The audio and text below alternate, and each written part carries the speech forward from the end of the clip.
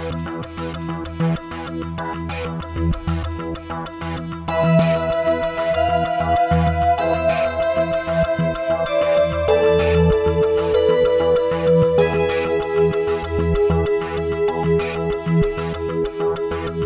gang, welcome to episode 283 of the No Proscenium podcast, the voice of everything immersive. I'm your host, Noah Nelson, coming to you from the No Pro headquarters, aka the kitchen table here in Los Angeles. This week on the show, very excited about who our guest is. It is Sarah Ellis, the Director of Digital Development for the Royal Shakespeare Company. She is here to talk about the RSC's Dream, which is this incredibly ambitious research and development project that they are sharing while it's in R&D with us all next month. The tickets just went on sale this week at dream.online. And sale, well, for some of the tickets is almost a misnomer because there are a lot of seats every night for those who just want to watch the production. And there's about 2,000 seats a night for £10 a piece. This is happening in England, so we're using pounds and not dollars. £10 each, which are participatory or audience plus seats, who'll have a bit of agency in the world. We talked to Sarah about what that means, what they've done, this whole bringing actors into Unreal Engine and creating worlds and everything. We also held a little session in Clubhouse, soliciting questions from everybody. It was the first time we did that, and so I didn't tag whose questions was what, and we didn't use everybody's questions, but I think that Sarah ultimately winds up answering all the questions that everyone had. So there you go. If you jumped into that session, that's something we might play around with, a little pre-podcast action. I have let's do the housekeeping, and then I have a note on some stuff about just the flow of this particular episode. So, want to give a shout out real quick to our latest backers. That would be Sebastian Burton and Will Cherry. Will, who's coming back on as a Patreon backer. Will, who also sort of has rights for us, and which always leaves me in the really weird position of having people who provide us with labor giving us money, which is just weird. But one day it'll be the reverse. I look forward to that day. Our sustaining backers here at No Proscenium are Ari Hurston, Brittany, Elaine, Emily Gillette, Lonnie Hanson, Paul F., Mark Baltazar, Samuel Mustry, Sydney Guillory, and Jan Budman. Thank you all for keeping us going. If you would like to help keep us going, and we do need the help, patreon.com/No Proscenium. Now, before we get into the interview, I have to offer a apology for the quality of what you're about to hear. We had an issue getting this one together. We had to move it around just because the schedules are what they are, and we are dealing with me talking to Sarah, who's in England, and so it's like we got this narrow window in the mornings when we can do this thing. And we tried one platform and we were having issues with that one. So we switched on to another platform, finally got it going. You will hear on Sarah's track, there's this like high pitched tone that kind of comes in sometimes. And then when I opened up the file today, I found out that my audio was clipping the entire time. Now, the good news is that I talk a little bit less in this episode because I hadn't had my coffee yet than I do in most episodes. But still, I have drawn back the audio, but my voice will be distorted. Am I colossally disappointed in the technical specifications of this particular episode? Oh, you bet. Oh my God, you bet. Like, hi, we get to talk to the RSC and the audio is shite. But my audio is worse than Sarah's at least. So, which, I guess is kind of good, right? Like I was worried about Sarah's audio because of that tone, and then turns out that mine's even worse. So, whatever it takes to make our guests look good is what I'm trying to say. I found the culprit. Just so, not that you care, but the culprit was the fact that the input on the Mac was like jacked up way high because, of course, the last time I was in Discord, no one could hear me. So I had to like drag that up so that people could hear me. So suffice to say, I'm really tired of the pandemic. I would like to record people in person again. Thank you very much. And I understand that recording someone who's in England in person is, not something we'd normally be able to do. But, yeah, maybe if I was a little less casual with the machines. I'm smiling right now, and that silence was just me giving this very pained smile. So, nevertheless, I recommend this one not in headphones, basically, because you'll hear all the, you'll hear the audio issues more than you'll hear what we're saying, and what's being said is great. So, that's on that. Sometimes the bear eats you.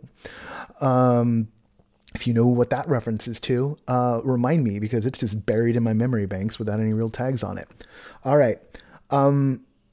You want to hear this still, so I'm going to let you hear it. But if you're just like, oh boy, I don't know, just go to dream.online, snag yourself a ticket. Just as a reminder, this is a research project that's being shared with all of us. There's going to be a lot learned from it. And that's the mindset you should go in with. And we are lucky to have organizations, institutions like the Royal Shakespeare Company experimenting boldly in public like this. So jump on in, and then let's all talk about it afterwards. More next week on some fun stuff that's brewing in the future that'll take place after this show runs. Not about this show, probably, maybe, I don't know. But we've got a few things in the cookbook, and there's a lot of stirrings out there in the community, and we will take a look at some of that stuff soon enough. And I'll talk to you a little bit on the back end. Let's go.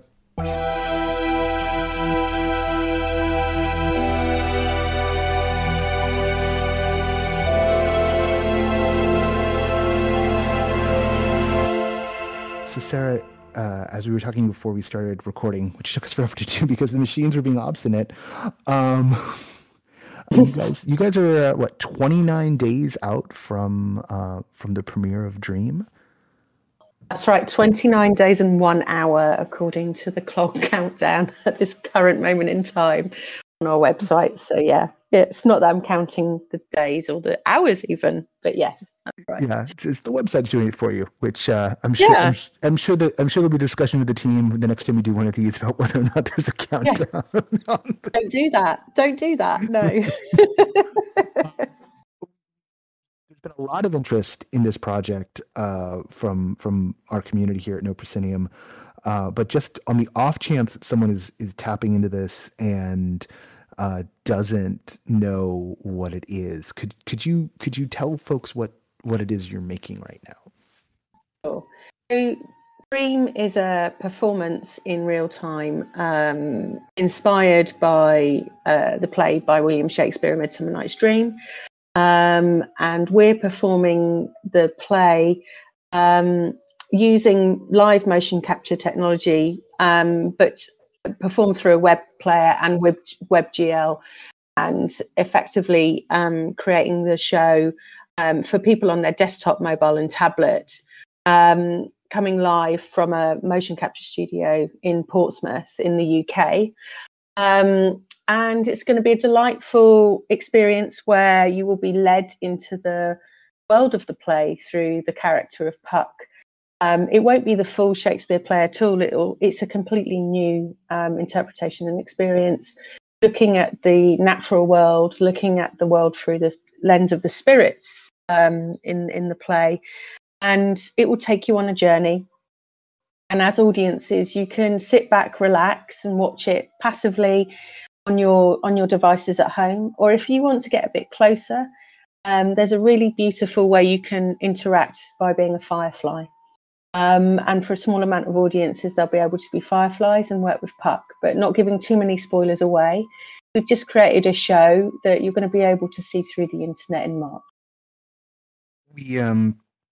we talked to sort of our community. We dropped into Clubhouse, which is like all the rage right now on social media, and asked them what questions they might have for you. So I'm gonna pepper some of those questions in as as they sort of naturally come up. So people had a lot of questions. We're very curious about how much agency they were going to have as fireflies. I think people were responding really well to the idea of being a firefly, but they were kind of wondering, like, when you get one of those audience plus tickets, are you moving independently into space, or what? I'm not sure what you guys are willing to tell folks, but people are very curious as to what they're going to be doing. You'll get some interactivity spoilers just before the show, and we'll talk you through that a little bit. But you'll be working together, and you'll be working with Puck. So it's not like you going into the space and exploring as your own firefly. I think one of the things that we found when we were looking at this piece before we even started making it was we did a huge piece of audience research, asking audiences what they wanted at this time, particularly in pandemic, and what they were craving, and overwhelmingly it came back togetherness and liveness. So we're really coming from that spirit in this particular performance, and what we're curious about is, can we find that connection, by being together passively and watching something together, but are there elements to interactivity that allow us to be more together, or know we are together, have a knowingness around that. So it's not an experience where you are a firefly and you explore the world just on your own. It's certainly a performance that is on rails, and you are connected with the actors. And I think, again, if you look at it from a different lens, and the lens of the actors, those fireflies let the actors know that the audience is present. So there's a sort of relationship between the actors and audience that we're really interested in exploring as a form of research and development. It's important to say this production is research and development, and you're taking part in an experiment with us to see how that lands. And again, one of the really important things, particularly at this time, is theatre makers finding new forms of connection when we can't be together in person. And for the actors, there'll be a video LED screen in the studio in Portsmouth, and they will see where the fireflies are in real time. So that's what we're sort of testing, is the feedback loop there, and that's the sort of way we're approaching interactivity in this context. This volume that has been set up, and the fact that there's a video screen in it where the actors can see the audience feedback in real time. I'm very excited about this, because when the volume that The Mandalorian is made on was first described to me by people who are working on that show, and saying, like, "No, you've got to see this thing," and I'm like, "I know. Can you get me in?" And they couldn't get me in. My first thought was, how could this be used for theater? And here you guys are. We're 18. No, we're not even 18 months. We're 14 months after the premiere of that show. And already you're using it for theater, these tools and technology. I wonder if you could talk about taking the immersive tech and bringing it into theater. That's right. So it's important to say that this is part of a fund called Audience of the Future, which is funded in the UK by UK Research and Innovation, Innovate UK, and we're specifically looking at how we embed immersive technologies into live performance. So it's in that spirit that we're making this show as a form of R&D. And in terms of the technologies, obviously, when we did the production of the Tempest back in 2016 with Intel, we were using Epic Games' Unreal Game Engine. We were using motion capture sensors to create a character on what I'd call our main stage, our traditional stage. So it's very much in the spirit of that which we've developed and used the technologies. But in this particular performance, we're sort of not only looking at real time and the challenges of latency, but we're also looking at connectivity and interactivity. And so we have, in a pandemic, we have managed to do an entire pop-up studio working with our partners at the University of Portsmouth with 48 Vicon motion capture sensors with 5 actors in the volume, socially distanced together. All made the work being made in the Unreal game engine, live show control from Unreal, and that's really interesting from a theatre performance perspective, that we'll be running the show using live show control in that way, and then through a web player with a WebGL component for the interactivity. We're sort of experimenting with a wide range of sort of immersive technologies. However, what's really important at this moment in time is that there's a huge digital inequity out there about what devices people have in their homes. So we've made the conscious decision to put it on desktop, mobile and tablet, because that's the technology that the majority of our audiences and other audience members have. So in a way, we're really interested in this moment for now, but how it could translate to VR or AR in the future. But yeah, it's those levels of, we are, theatre is coming through a different lens, similar technologies that are used in The Mandalorian and other industries, film and broadcast. And I think that's super interesting. It creates a wider, more diverse approach to looking at how we apply those technologies, and I think that's can only be a good thing. I think. Well, I know we talked before some of the stuff, because it's coming out of this program and the grants. At least some parts of what you're developing are going to be unleashed on the public, right? Did I get that? That's right. Yeah.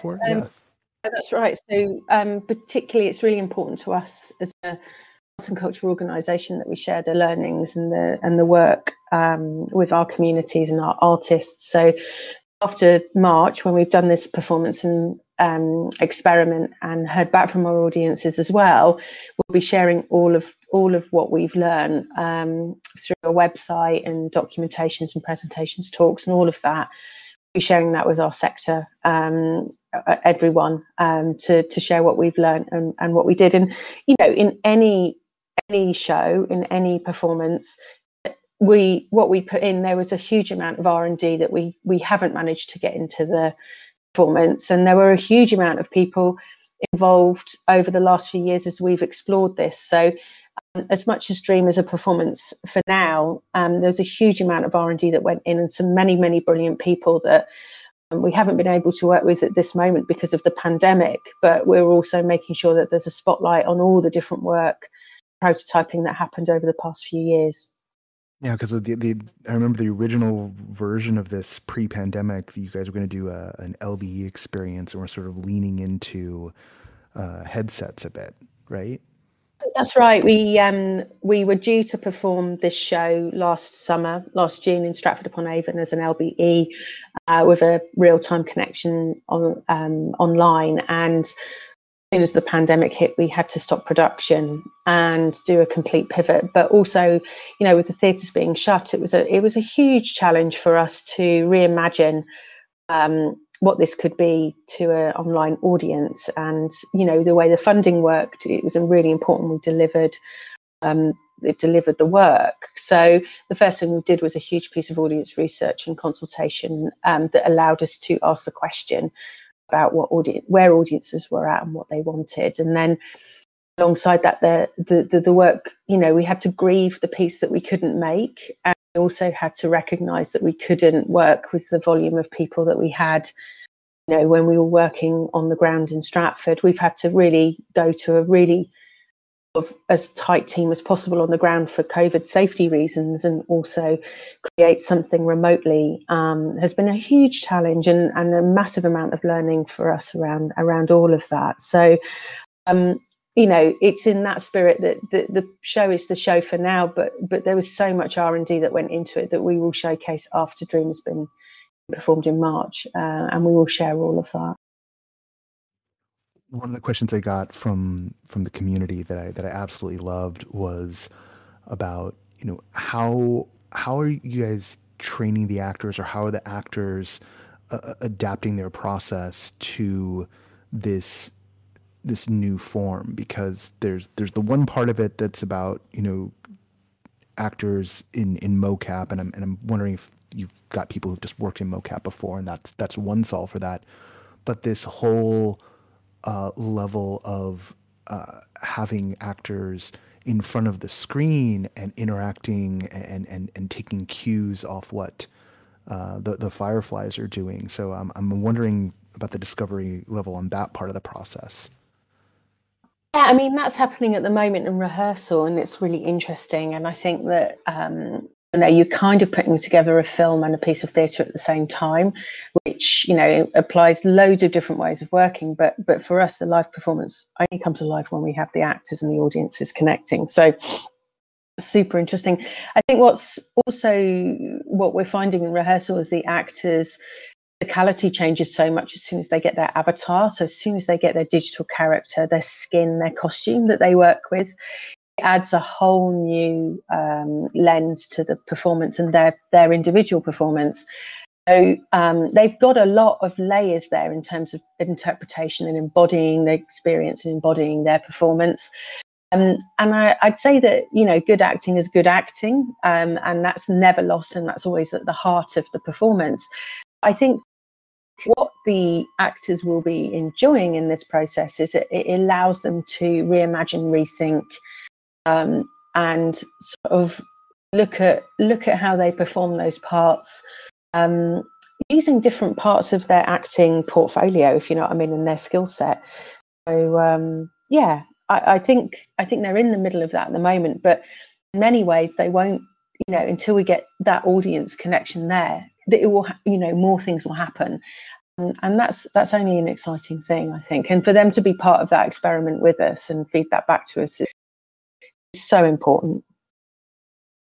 There was another question, since we're on the actors, that came out of the community, was about the casting and representation, and because it's become such a charged discussion in theater at the moment, and then there's also this level of the actors are performing in digital characters, and so I'm kind of wondering, are these even humanoid? I mean, how much of the actor's physicality comes into, and the actor's identity is pushed through the digital characters?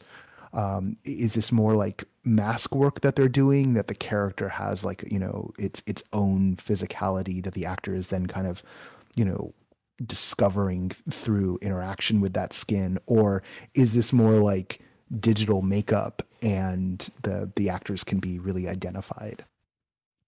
I think what we love about this performance is it's really each character is so different. I mean, Puck, again, not wanting to give too many spoilers away, but you'll see Puck in real person as a real person, and you'll see Puck as their avatar. And that's a beautiful sort of, look at connection and between those two things. The characters that we're focusing on, the spirit world, the fairies, are Please Blossom, Mustard Seed, Moth, Cobweb. What I love that the creative team have done, particularly Robin and Pippa in the script and the devising of this, is that they're playing with scale. So we have a character the size of the earth and the forest. We also then have a character the size of an acorn cup. So we're playing with scale in ways that we wouldn't normally do necessarily without that digital avatar being able to achieve that. And that's what I think is interesting, is we're not doing a digital avatar skin completely, mapped onto an actor like for like, really playing with that. So we're definitely approaching it as a form of puppetry, definitely approaching it as a form of embodiment. And also each character is different. Each character has a different form of physicalization of their character. And I think that's playful. I think that's enjoyable. And I think that for an audience, I think they'll feel, yeah, it will be delightful to experience the different scale of the forest and the natural world and get that through the characters. Going to take us in a totally different direction and get a little wonky on the technical side of things. Um, Mm. you're working in Unreal Engine, and Unreal is often gorgeous. I think it was just yesterday they dropped that whole metahuman thing they're doing, which is kind of redonkulous. Like they're they they've made almost perfectly photoreal digital, human characters that can be altered in a browser now. And I know that's not what you guys are doing, but it's still the raw power of Unreal can be a lot. And this is going to be a streaming setup. So one of the questions coming in was, how's the streaming of the Unreal imagery working? Because it's a little bit more intense. Someone noted that like Marshmallow Laser Feast has had a lot of success with pixel streaming. So I admit that at a certain point, my own technical abilities like failed off. This was coming from one of our guys who does like mocap and pixel streaming stuff. So I just probably butchered Will's question. But yeah, I mean, how is this managing to come down the pipe? I mean, I know that like they can get really high end video games onto my phone through streaming. So yeah, how is that part working at all? I don't know, Noah. That's like the magic and witchcraft, right? Behind Yeah, the yeah, developer work. I mean, gosh, yeah. We're working with Marshmallow Laser Feast for a reason. We love the design of their work, but and also they love our work too, if you know what I mean, and what we've developed over the years at the RSC. So, you are going to experience something on that level. I would say it's not going to be human realistic, if you know what I mean. That's because we're deliberately going into the forest and the spirit world. So, aesthetically, it's going to be, in that sense, we're definitely going to be looking at particles. It's real time. So, we're also accessing this on people's phones and desktops and tablets. So we have to make it work for the pipeline that we have. And those are the platforms that we're focusing on. So, obviously there are constraints around that, but we'll work with that. And the work that I've seen come through is truly beautiful. And I think just a bit really unexpected. So that's my non-technical answer for you on yeah, that and on achieving that, and without having too many spoilers in what it will look like. I think yeah. some of it will have, like, there are different sort of scenes of the forest too. There's different acts in this, and they will look and feel different as well. So it won't be a homogenized approach to the design. Okay. Yeah, like the funny thing about sort of on the technical side where we're at with the ability to like kind of throw some heavy duty real time graphics down the pipe. There have just been some leaps and bounds in the past couple of years. I over the Christmas break, I was streaming from some server somewhere.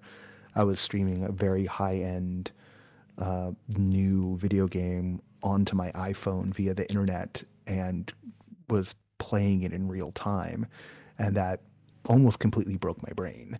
Um, like Yeah, the fail point was my Wi-Fi, not yeah. not how fast things were throwing down the pipe. So yeah, I'm desperately curious to see how this stuff plays out. Um, we also had a question about the audio. Um, and I know there's a whole thing going on with the actors being able to interact with the score in real time.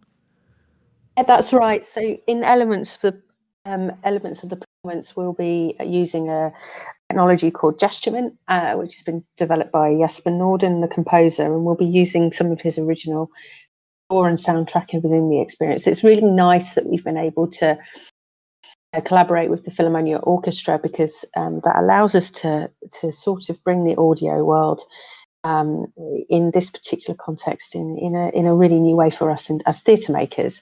Not often you get to collaborate with an orchestra, and Esa-Pekka Salonen has graciously conducted the orchestra, and I can't again give too many spoilers away on what music we'll be using, but it's been a really special part of the collaboration, and for the actors to be able to use Gesturement to move the music around physically. Again, it's another form of use of immersive technologies and ways that we can imagine a world of a performance and have that completely integrated. into what we're putting together. That audio is such an important component and often missed when we develop work using technologies. But some of the best performances using immersive tech have been audio led, in my opinion, over the last few years. So it's a really we're testing and playing with it in the performance, and it's coming together really well. Are you guys playing around with spatialized audio as part of this, or the Gestument's the core experiment?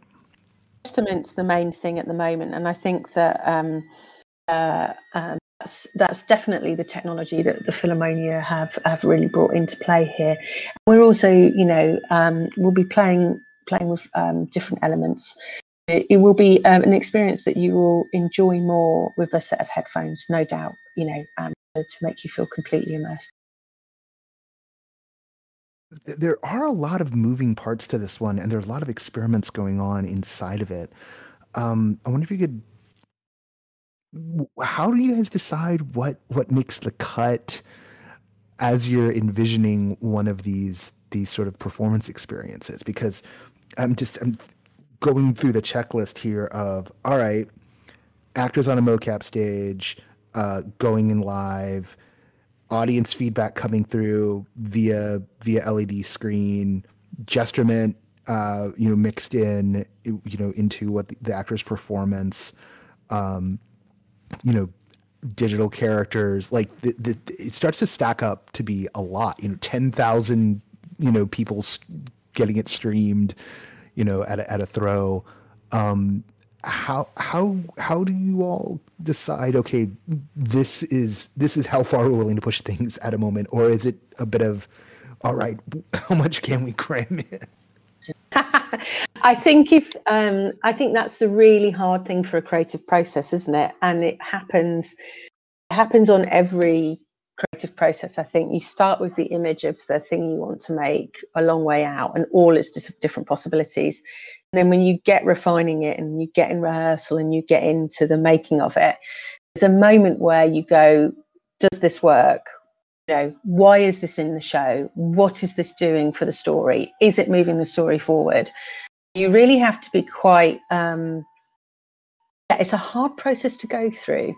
And I think that what's the different approach that we've got here with Dream is research and development.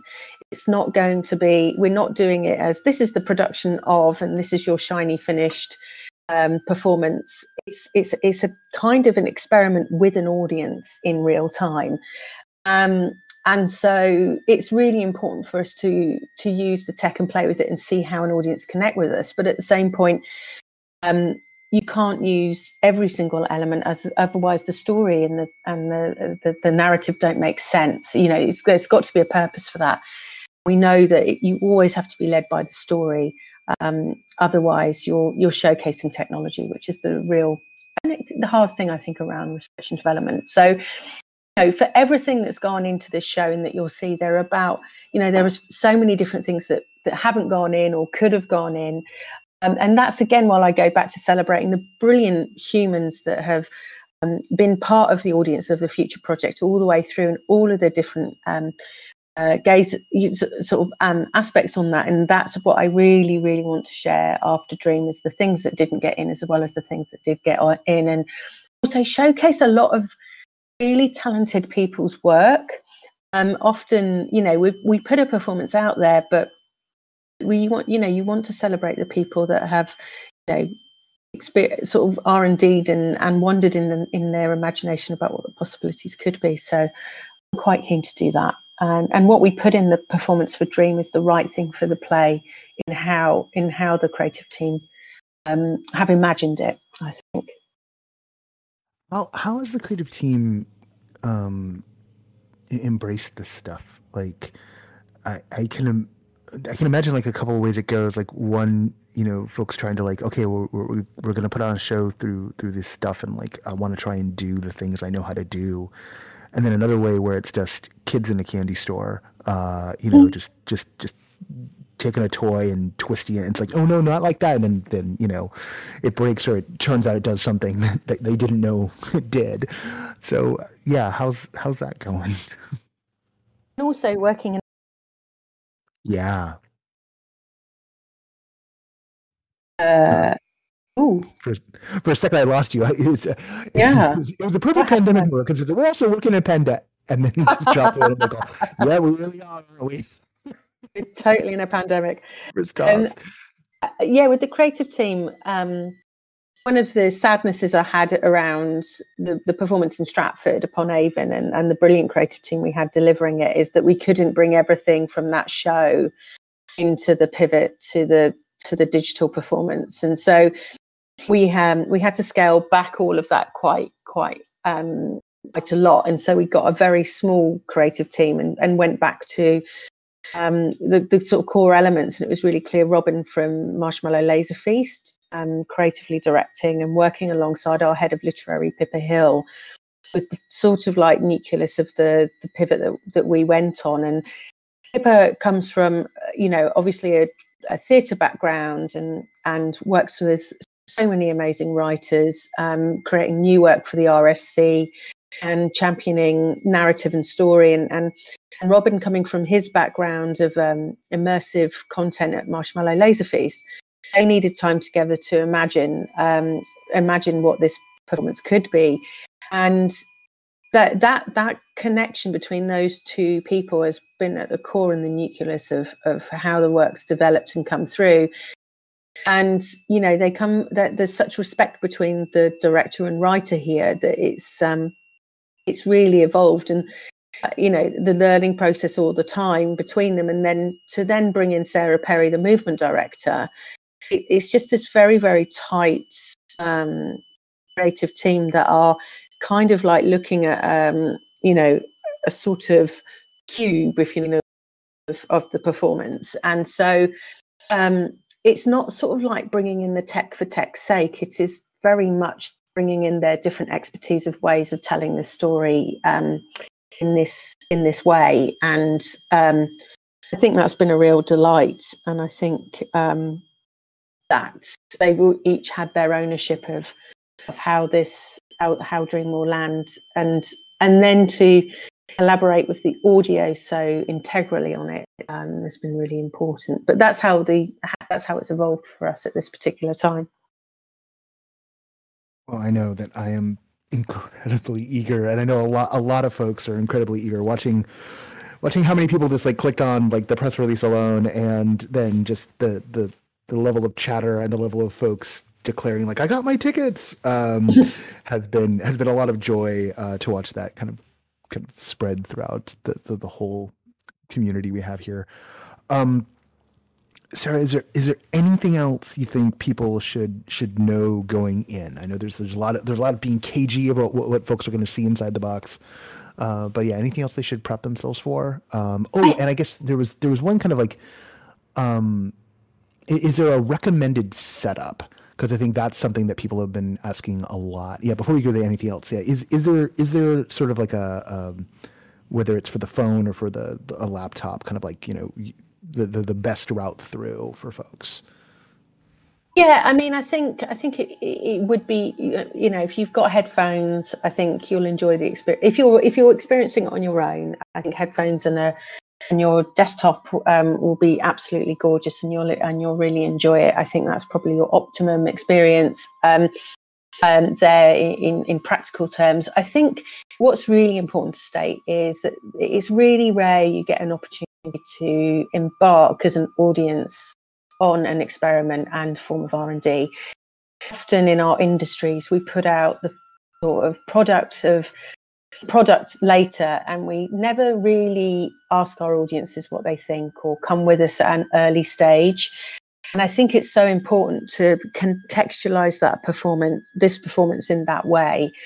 And the fact that we've made this in a pandemic for now and pivoted, and I think that's also really important to share that actually what has gone, the love of what's gone in to make this work, the people that have been involved, the people that can't be involved because of a pandemic, that's so important when we experience this work together. And I think that the spirit of intent around the interactivity is a real starting point for us. So, in terms of when we experience this, what I've like from the past few days of going on sale and the press release and all of that and the noise around it. A couple of when I've spoken to our box office staff and heard from them how that's gone on, that's been really the most moving moment, because what we've got, we had in our first couple of days 60% new bookers, which is just delightful to hear. Wow. That people we've never known before have come to us with this piece. That says so much, and that's something to take away. But also when people have booked, they've booked together. So they've bought a ticket for them and their friends and want to be together in this performance, which I think often when we create work, we're distributing it and broadcasting it out. But what we're trying to start to shift is how we can get that togetherness between our performers and our audiences together. And I think that's quite a profound shift. So that's the start, and that's what we're trying to start to experiment in. And I think we can't underestimate the fact that that's completely new for us, and I'll be interested to see where we go with that. But we're certainly not giving you the answer. What we're giving you is the start, and I think that's important to say about the work. That's a great place for us to stop, is at the start. So Sarah, thank you so much for taking the time today. I know that transatlantic internet calls are sometimes maddening, but I'm so glad that we recorded this conversation, and look forward to the next time we talk. Thank you.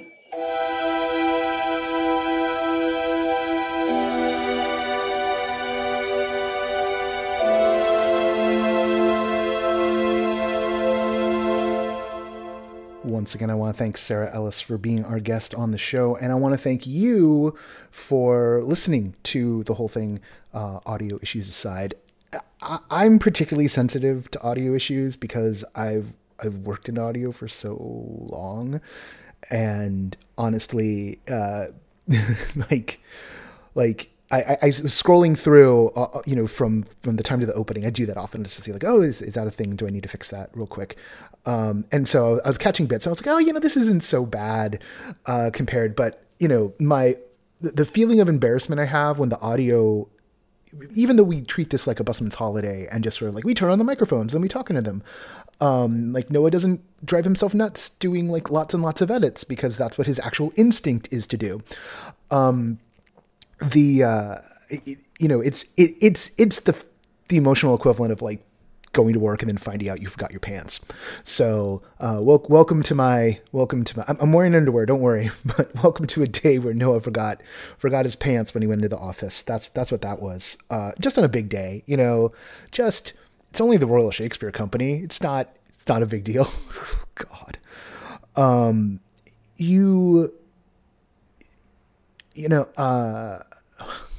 As I stumble through here to tell you what the Royal Shakespeare Company means to me and why I'm so excited that they're in this space. I mean, look, I was an actor first and foremost. Like that's where I got my start in theater. That's what I began doing before I started doing tech stuff, before I, directed a couple of shows in college, that kind of thing. Before I became whatever the hell it is I am now. My first love remains being on the boards and just the joy of the high wire act of being in live theater. It's one of the things I love about immersive is that it actually kind of condenses down that panic attack you have, that panic dream about, showing up to the show, to the performance, like completely unrehearsed and without any lines. And for me, like immersive theater is that as a feature, not a bug, right? Like imagine that you could live that panic dream, except you're supposed to be doing that. That's it at its most distilled form. And the Royal Shakespeare Company is the Royal Shakespeare Company. It is the thing every silly American actor, knows they will never be good enough to be in. It's just not gonna happen.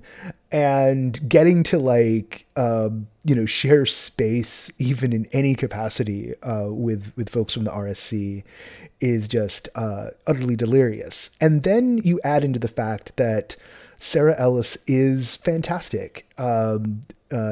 She's brilliant. And I was so like the last thing I went to before the pandemic, came down.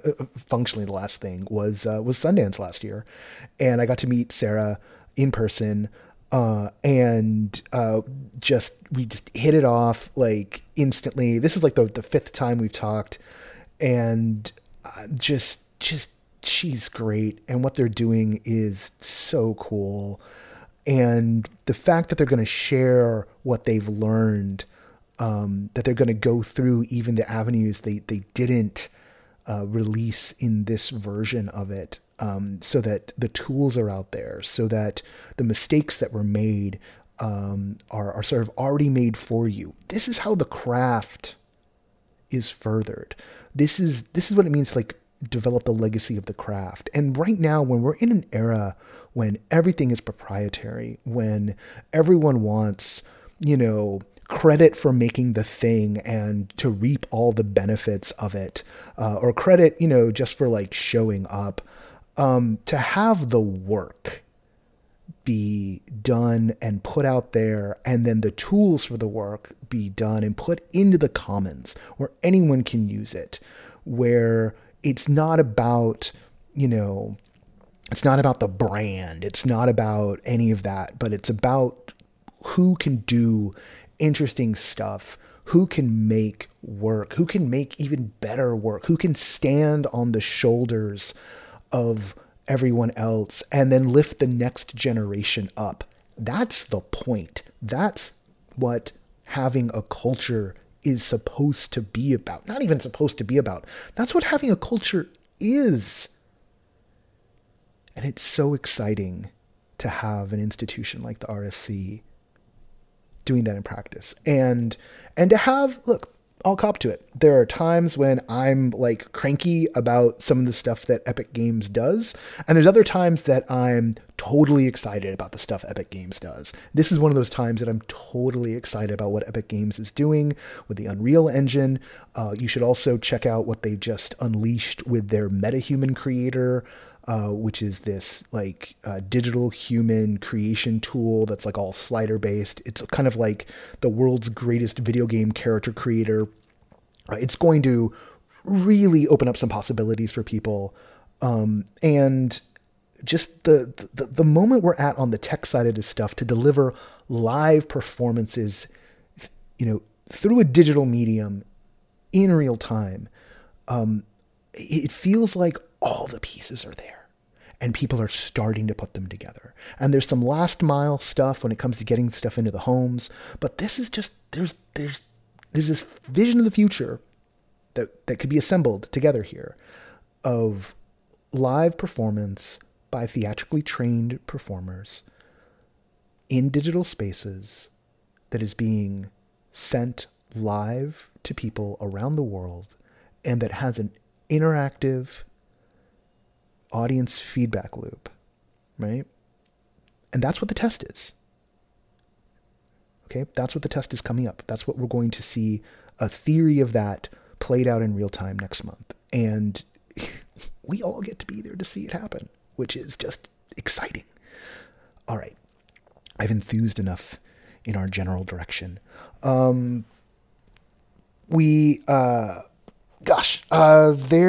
will hopefully, we are working on what our spring fling at the end of March, which will mark the anniversary of when the summit should have been. We're working on what that is going to be. We're in conversations with folks right now. It's shaping up to be something quite different from what we've done before, and we're getting excited about it. I have some like design documents I need to write and some phone calls I need to make.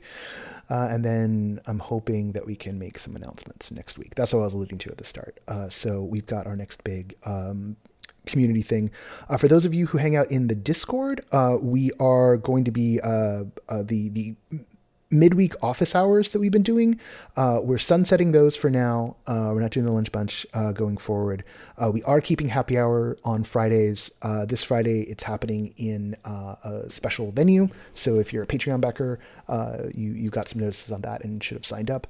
And depending on when you're listening to this, check your email. You'll have your invite, which is literally what I'm going to do as soon as I turn this microphone off. So Let us do the credits, and then let me go get to the rest of the work, shall we? All right. Da-da-da-da-da. No Proscenium is brought to you by our wonderful Patreon backers, who you can join at patreon.com/No Proscenium, along with our sustaining backers, our rocks, upon which we build our church, one, singular. Our sustaining backers, Mark Baltazar, Jan Budman, Paul F., Sidney Guillory, Lonnie Hands-On, Ari Hurston, Emily Gillette, Samuel Mustry, Brittany, and Elaine. Thank you so much. The music for No Proscenium is by Chris Porter of the Speakeasy Society. You can contact us. We are at noproscenium.com. Pitches at noproscenium.com is how you reach out to us for coverage of your show. If you're trying to get something reviewed, if you want something listed in our newsletters, etc., you should go to everythingimmersive.com. That is our self-service site where you can get things listed and crank that through there. Patreon.com/noproscenium is how you help us out. We are at No Proscenium on Twitter, at @no_proscenium on Instagram, and at No Proscenium on the Book of Faces, where we also have the Everything Immersive Facebook group. I'm Noah Nilsson, and am solely responsible for everything good and bad. No, just the bad stuff. The good stuff, you did that. All right. Until next time, thank you for wearing the mask.